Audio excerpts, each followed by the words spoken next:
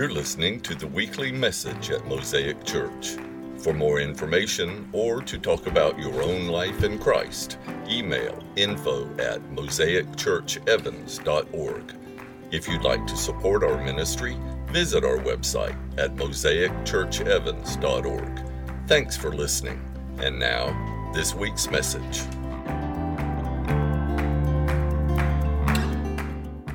All right, so maybe you've seen the movie Man in Red Bandana. Man in Red Bandana. Have you seen it? Anybody seen it? Man in Red Bandana. Let me tell you about it. Welles Crowther was an equities trader and a volunteer firefighter who worked at the World Trade Center and when the building collapsed on 9/11.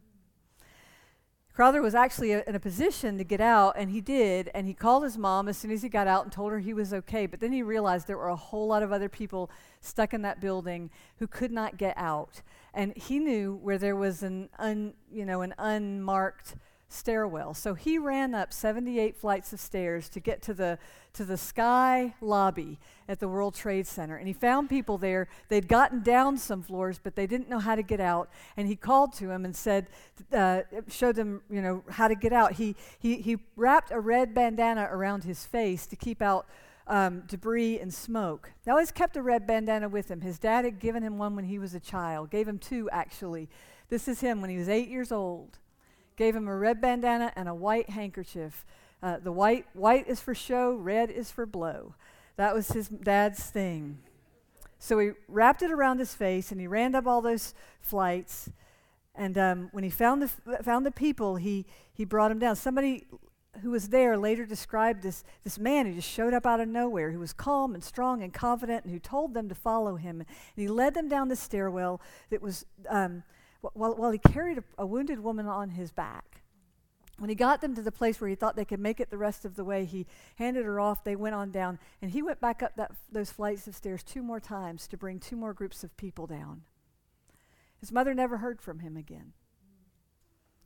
She assumed he was dead, but she was just wanted to know what happened.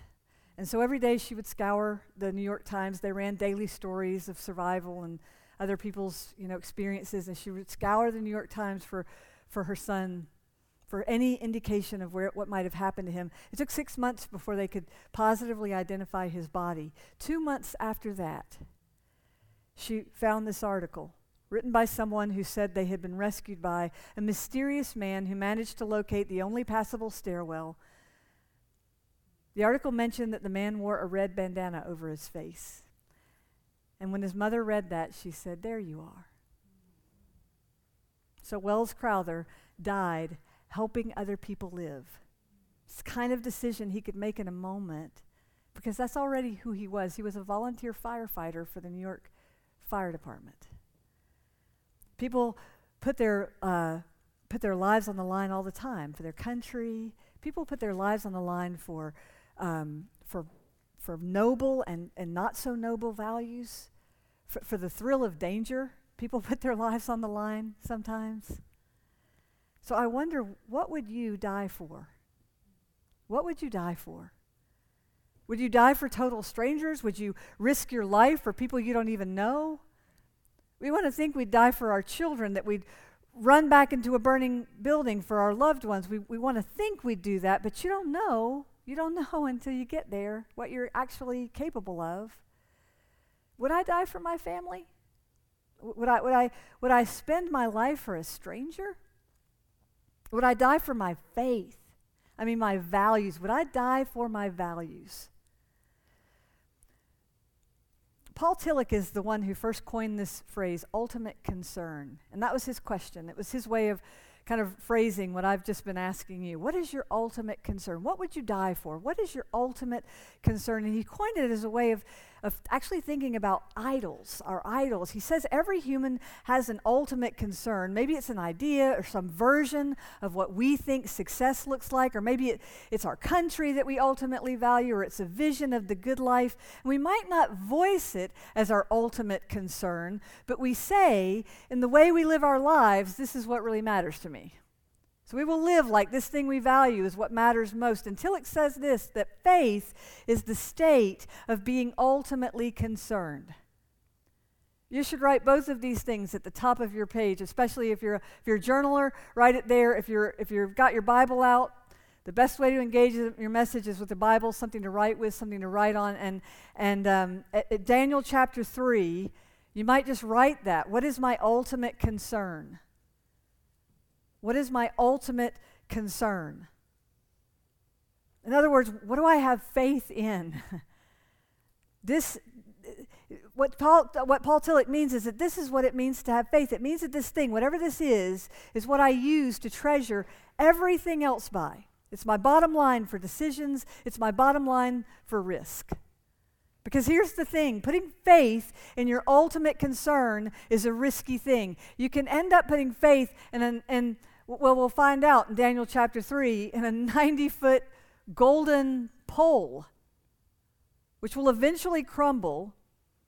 And if it proves to be a failure, Tillich says the meaning of your life will crumble with it. So putting all your eggs in the basket of your ultimate concern, that's risky. Tillich says the only thing that can be our ultimate concern is God. The question is it God with a capital G or God with a little g? Which God? And so this is the question of Daniel chapter 3. What is your ultimate concern? Because our ultimate concern becomes our God, and my goodness, how easy it is to dilute our sold-out commitment to the only true God in favor of what actually matters to us. So here's the short end of Daniel's story. After Israel was conquered by Babylon, the king of Babylon requested that some of the healthier Israelite men come and serve to the palace. They would become slaves to the king. And the first half of Daniel, the first 6 chapters, are about what happened to them while they were trying to live faithful lives in a pagan culture, serving a pagan king. So the first 6 chapters of Daniel are really 6 different stories of how these men chose to live their lives and how they trusted in God to provide for them. These are the classic stories of Vacation Bible School and Veggie Tales. It's Daniel in the lion's den and Shadrach, Meshach, and Abednego getting thrown into the fiery furnace. And then there are some stories about Daniel interpreting dreams for a very moody and egotistical pagan king named Nebuchadnezzar, who you recognize, I'm sure. All these stories are stories of God's providence in unlikely circumstances, examples of the eternal struggle between good and evil, between faith and ego, stories that challenge the reader to think about what really matters. The second half of Daniel, chapters 7 through 12, are these visions that Daniel had. Life after exile, maybe even life after life. We read about Daniel getting these prophetic visions from God, and you kind of get it that the reason Daniel is so good at interpreting these visions is because Daniel has gotten good at hearing the voice of God. So we begin to see from his example what it's like to know the character of God, to understand the kingdom of God, and to rest in the voice of God. So these 2 halves of one book, the stories in chapters 1 through 6 and the visions in chapters 7 through 12, they're like 2 different books, but they're held together by one overarching theme, a theme most scholars agree on. The whole book of Daniel is about God's providence. God who longs to be our ultimate concern. This God who provides. His sovereignty, his power, his supremacy. And so here's the word. In spite of present appearances, God is in control. Tremper Longman puts it just that way, interprets all of Daniel through this line. In spite of present appearances, God is in control. It's not the way we think, like that we have to passively sit by while God, the unmoved mover, the cosmic clock winder, does his thing. It's not that. It's more of a sense of this God is able. Our God is able. And ours is to decide how we receive that truth. Will we live lives as people who actually believe in a God who is not just able, but willing to see us through our worst times? Are we willing to serve, worship, and follow him even when we don't know how it will all turn out? That's the story of Daniel chapter 1, a story that has probably got, Daniel chapter 3, a story that's probably got more felt board time than any story in the Bible. So let's look at it together. We're just going to look at verse 1 first. King Nebuchadnezzar, this is Daniel 3:1. King Nebuchadnezzar made an image of gold, 60 cubits high and 6 cubits wide. That's 90 feet high by 9 feet wide. 90 feet is the distance from home plate to first base, which doesn't seem like much on a television screen, but you try running it. 90 feet high is more than four times the height of the ceiling. And then 9 feet wide, which makes it a very weird thing. It's like a big golden pole. 60 cubits high, 6 cubits wide, set it up on a plain of Dura in the province of Babylon. That's a bizarre statue. We're never told what it is or why this particular shape. We just are told that that Nebuchadnezzar wanted people to bow to it. It was sort of a reverse musical chairs thing. When you heard the music, you had to fall down and worship this big chunk of gold no matter where you were, which seems ridiculous. And if someone told us to do that, we know we wouldn't. But what if they threaten us? What if they say, well, I will throw you in a fire if you don't do this? Is your family worth that risk? Is your salary worth that risk? Your way of life? So maybe you do it just to stay beneath the radar and keep your life. I mean, it's just one more bizarre thing being asked of us by a man who is clearly power hungry and frankly a little bit insane. Do we put our lives on the line for a crazy man? I don't think so. And of course, that would be a reasonable response for a bunch of pagan people whose whole worldview was primarily do what the king says or else. For them, the ultimate concern was their way of life, which they protected by doing whatever the king told them to do. But it doesn't. What about the Israelites among them? What about these men who'd shown up in his palace? You know, it doesn't take a threat, even for most of us, to give our ultimate concern to something less than God. John Calvin, yes, I am quoting John Calvin, said our minds are idol factories. We are no different than the people who look at that golden image and hear the music and say to ourselves, taking a stand here is not worth my comfort, my convenience, my family, my safety, my status quo. And so we give in. We find ourselves full of idols. We are idol factories. In Neil Anderson's book, Freedom in Christ, he says this: who or what is most important to us becomes that which we worship. Our thoughts, love, devotion, trust, adoration, and obedience are directed to this object or person above all others. The thing doesn't have to be evil to be an idol. It's only a problem if it becomes more important to your life than God himself. It's only a problem if it becomes your ultimate concern. So what is your ultimate concern? What gets your mental time? What takes top spot on your list of priorities, and how does that affect your relationship with God? If you don't know the answer to that, then I would encourage you, spend some time this week. Make a list of all the things in your life. Just make a list and then begin to prioritize that list. Get honest about the time and attention that each one of those things gets. Think widely. Ask the Holy Spirit to help you. If I'm willing to confess that my life is out of whack in some area, or that I've made an ultimate concern of something that is not the one true God, well, now I might actually be able to make progress in dismantling my idols. So go back to Daniel's story, Daniel chapter 3. It's actually the story of this one of his friends, Shadrach, Meshach, and Abednego. When the music played, we're told that all the nations and people of every language fell down and worshiped the image of gold that King Nebuchadnezzar had set up. They did it not because they loved the image, but because the king had given them this ultimatum: either bow down and worship or be tossed into a blazing furnace. So everyone fell down and worshiped. Everyone except those few guys. Those were their Babylonian names, Shadrach, Meshach, and Abednego, but they had a life and a faith before the king. Hananiah, Mishael, Azariah had a faith. And when people noticed that these foreign slaves weren't doing what they'd been commanded to do, they told the king, these guys aren't doing what you asked. They neither serve your gods nor worship the image of gold you've set up. And that infuriated the king, and so he called them in. I don't know why he didn't just smoke them right then, but he didn't. He gave them one more chance. He said, if you're ready to fall down and worship the image I made, very good. But if you do not worship, this is Daniel 3:15, if you do not worship it, you will be thrown immediately into a blazing furnace. And then what God will be able to rescue you from my hand? Shadrach, Meshach, and Abednego replied to him, King Nebuchadnezzar, we do not need to defend ourselves before you in this matter.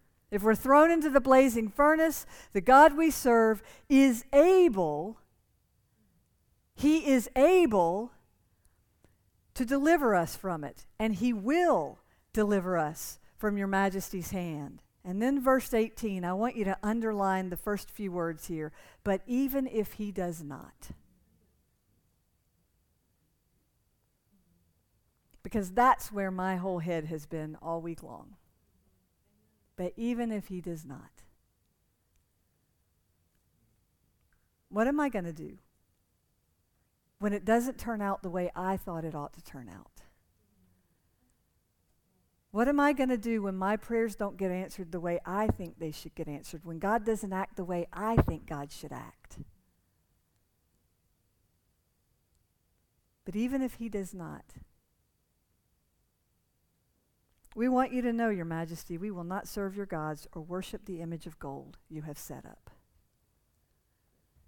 That's a lot of faith in that response.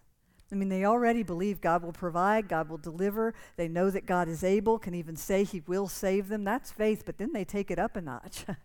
Even if God does not deliver us, we still want you to know we're not going to worship your image of gold. I know the difference between God and an idol. Even if God does not, that is a sacred stand. That's deep in faith. I wonder if you've got something in your life that you can say that about, or maybe need to say that about. Even if I don't get my dream job. Even if I don't get my dream life. Even if I don't get. God is still worth it. I'll still worship him because my faith doesn't ride on wish fulfillment. I have to detach from the outcome. In order for faith to be faith, I have to detach from the outcome. In order for hope to be real hope, I have to detach from the outcome, even if God does not. It's Habakkuk's prayer when he explores where God is in the midst of suffering. Even if the fields produce no food, I will find my joy in God my Savior. It's the faith of Job, who could say to his friends, though he slay me, yet I will hope in him. Somewhere he got it. That hope is different for a person who has deep in faith. It detaches from the outcome. Oswald Chambers says this is probably the most profound statement of faith in the whole Bible. He says faith is by its very nature, or faith by its very nature must be tried. And the real trial of faith is not that we find it difficult to trust God, but that God's character has to be cleared in our own minds. Does that make sense? At some point, I've got to get to the place where I get it, that God is who God is, whatever my circumstances.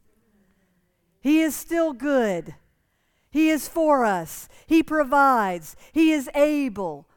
His plan in any given set of circumstances is worth trusting. He is the one who is God Almighty, the most true being in the universe, more true, more real, more enduring than you or me. Yahweh, Jehovah, I am, the God of angel armies, Jehovah Sabaoth. That is our God. Chambers says faith in the Bible is faith in God against everything that contradicts him. I will remain true to God's character, whatever he may do. Though he slay me, yet will I trust him. That's the faith we're after. That's what we're after. Even if God does not. That depth of faith. That's the depth of faith I want for you. That's what I so want to be able to describe for you, but I realized so quickly when I was, you get down in this rabbit hole and you realize I can't even begin to describe for you what that faith is. So I'm going to give you 4 really practical ideas, but they are completely inadequate. You're welcome. You have to find your way there. To the even if he does not faith, you have to find your way there. But if you're trying to jumpstart it, try this first. Choose faith, not as an emotional choice, but as a commitment. Look at your thing that is not what you expected. This is not in my plan, God. Look at it and choose faith. Choose it. Faith in the Bible is faith in God against everything that contradicts him. It's being sure of what we hope for and certain of what we do not see. An active, living trust in and relationship with God. A kind of believing that results in action. It is a choice to believe against all outcomes. God, it's a choice to believe that God can be trusted.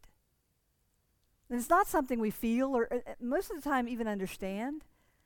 Because it's not about feeling. It's a higher form of knowing. That's what faith is. It is a higher form of knowing, a spirit-level acknowledgement that there is a God in this world who is bigger than me, and he is worth my worship.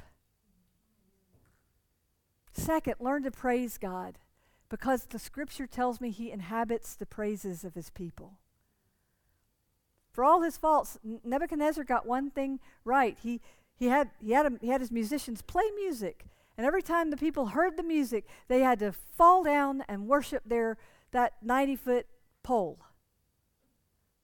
It was sort of Pavlovian, training their brains how to respond. And so I would say to you that learning to worship God, using music and psalms and even a prayer language to worship the one true God will actually cultivate closeness. We don't praise as a response, first of all. We praise as an invocation. God inhabits the praises of his people. 3, become focused on spiritual disciplines. Because faith is not an emotional choice, it doesn't respond best to feelings but to discipline. Faith responds to discipline. You should write that down. Faith responds to discipline. So rather than complaining that you just live with a lot more doubt than faith, look at your disciplines. Ask yourself where you've lost the discipline and then go after it. Chambers says God's training ground where the missionary weapons are found is the hidden personal life of the saint. What is your hidden personal life like? And 4, use your resources to serve others. Stretch your giving muscle. Chris told us last week that Shadrach, Meshach, Abednego, and Daniel, they all served. They served well in a really tough situation. They were not the point of their being there. And when we're not the point of our own lives, when we activate that other-centered muscle, that other-centered, other-focused muscle, when we stretch that, we strengthen ourselves. So what happened to them? They were tossed into the furnace, hands and feet bound. The soldiers who tossed them in died because the fire was that hot. Nebuchadnezzar watched from a distance, and he found himself amazed by the moment. Look at the middle of verse 24. Weren't there 3 men we tied up and threw into the fire? And they said, "Yes, Your Majesty." He said, "Well, then look, I see 4 men walking around in the fire, unbound and unharmed, and the 4th looks like a son of the gods." I'm just trying to figure out who that sounds like to me. Nebuchadnezzar then approached the opening of the blazing furnace and shouted, "Shadrach, Meshach, and Abednego, servants of the Most High God, come out, come here." So Shadrach, Meshach, and Abednego came out of the fire, and the satraps, prefects, governors, and royal advisors crowded around them. They saw that the fire had not harmed their bodies, nor was a hair on their head singed. Their robes were not scorched, and there was no smell of fire on them. And then Nebuchadnezzar said, "Praise be to the God of Shadrach, Meshach, and Abednego." I bet he did say, "You and me, God," right? You and me. You are who I built that golden thing for. You, God, who has sent his angel and rescued his servants. They trusted in him and defied the king's command and were willing to give up their lives rather than serve or worship any god except their own God. So who was the other one in the fire? Was that the eternal Christ or an angel of the Lord? A lot of scholars would say that it is. But however we define that image, this is what we know. We know he was sent from God, and he was a sign that God was in this. In spite of present appearances, God is in control. Write that over whatever has you stirred up and anxious right now, whatever fire you're standing in, whatever battle you're fighting. As Paul says, continue in your faith, established and firm, and do not move from the hope held out, not in your circumstances, but in the gospel. So I'm going to tell you, do you have time for one more quick story? Last story. This is it. It's about a guy. I have to tell you, because you read stories like this in the Bible and you say, well, I don't know if that's really true or not. That sort of stuff doesn't really happen in real life, but it does all the time. People get martyred for the faith all the time. And in the early 1900s, Miguel Pro, Padre Miguel Pro, was a priest in the Catholic Church in Mexico. And he was appointed to serve a church in Mexico City 3 days after the government of Mexico had set into law a very anti-clerical, Catholic kind of set of laws. Catholic priests could no longer wear their clerical garb in public. They even forced some Catholic priests to marry. They wouldn't allow you to have worship outside of the building, and eventually they began to tear down Catholic churches. So it was a very dangerous time to express your faith. And yet there was Padre Pro. He had just been appointed to this church, and he began to serve. He would go around in disguises sometimes, dressed like a beggar. He would beg the people on the street to get money for the people in his church because it was a terrible time financially. Tons of poor people. He conducted baptisms and he gave mass and he all the things, served communion, baptized children, things that were explicitly prohibited and put him in danger of being killed. Every priest was hunted down, and eventually Padre Pro was hunted down also. He was arrested under false charges, never given his day in court. They sentenced him to die. So he went. It was his turn at the firing squad, and on his way out, this guard was taking him to the firing squad, and the guard was sobbing and begging him to forgive him, and Padre Pro turned around and hugged the guy and said, "Oh, you're not only forgiven, but I just pray blessing over you." As a last request, when he got out there to the firing range, he asked if he could kneel in prayer, and they let him do it. And he had his crucifix in one hand and his prayer beads in the other hand, and he knelt there and he prayed to the God of his salvation, even if he does not. And then he stood up, and he stood in front of that firing squad, and he said, "May God have mercy on you. May God bless you. With all my heart, I forgive my enemies." And he stretched his hands out, just like Christ on the cross. And that picture is an actual photograph of the last moments of this man's life. And he put his arms out like this, and he cried, "Viva Cristo Rey," which means Long live Christ the King. Long live Christ the King.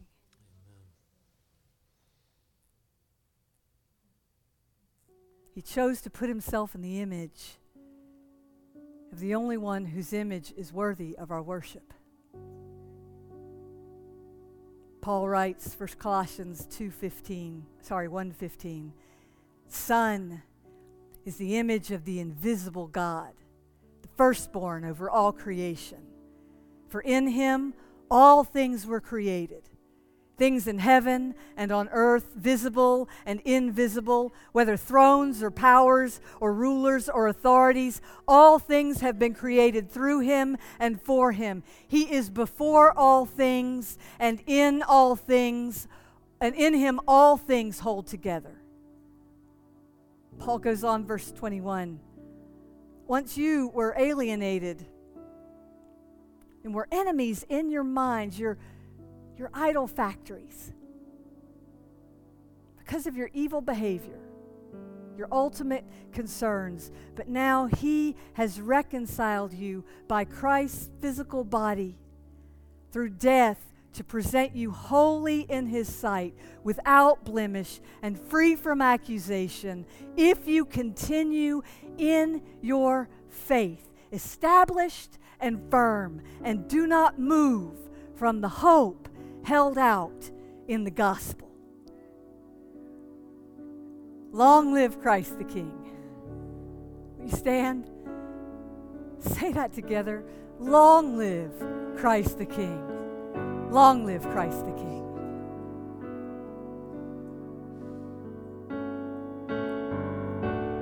God, I don't know what I will do when that time comes, but I know that today is part of that. Today is what gets me ready. Today is one of those moments when it's not hard. When the worst thing we have to deal with in this moment is a little extra humidity in the world. Lord, I know that today is when I prepare for my moment, when I stand, when I take that sacred stand. And so I am asking for myself, and I'm asking for my friends. Make us ready, God. Give us today a gift of faith. Give us today a heart to understand that our only hope is you as our ultimate concern. That everything else has to pale in comparison. Lord, dismantle our idols. Release us from the tyranny of our own fallenness. God, for the one in the room right now whose whole life is hard and disappointed. They're just living, they're swimming in a sea of disappointment. The job hasn't come through, the finances haven't come through, the marriage isn't working, the relationships are chaotic. The schedule is overwhelming.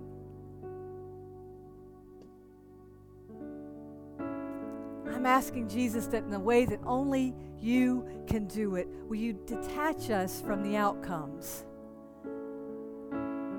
So we can say to you, even if you don't do it the way we think you should do it, God of the universe, we will worship you.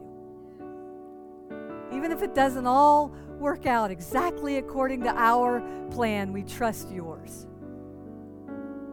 You are God to us and worthy. Worthy. We love you, Jesus. If today is your day to accept Christ, to accept the truth that he is your ultimate concern, I want to talk with you either now or just after the service is over. If today is your day to commit to your faith or to commit again after a season away, I would like to talk with you. Just pray over you and encourage you. Make Jesus your ultimate concern. If you're ready to join the church, we want to talk to you so that you are surrounded by others who can make Jesus, who also make Jesus their ultimate concern. If there's something in your life that needs prayer, some idol that needs dismantling, we would love to pray with you and for you. I'm going to ask for Karen and Mark to come here to this side. I'll be over here. We would like to pray over you. If you want to come and just use this space as an altar, you're welcome to do that. Just come and kneel here and let God deal with you. You're invited to come. Thanks for taking the time to listen to our message. If you live in the area and are looking for a church home, we'd love to see you. Visit us or check out our website at mosaicchurchevans.org for more information. May God bless your day.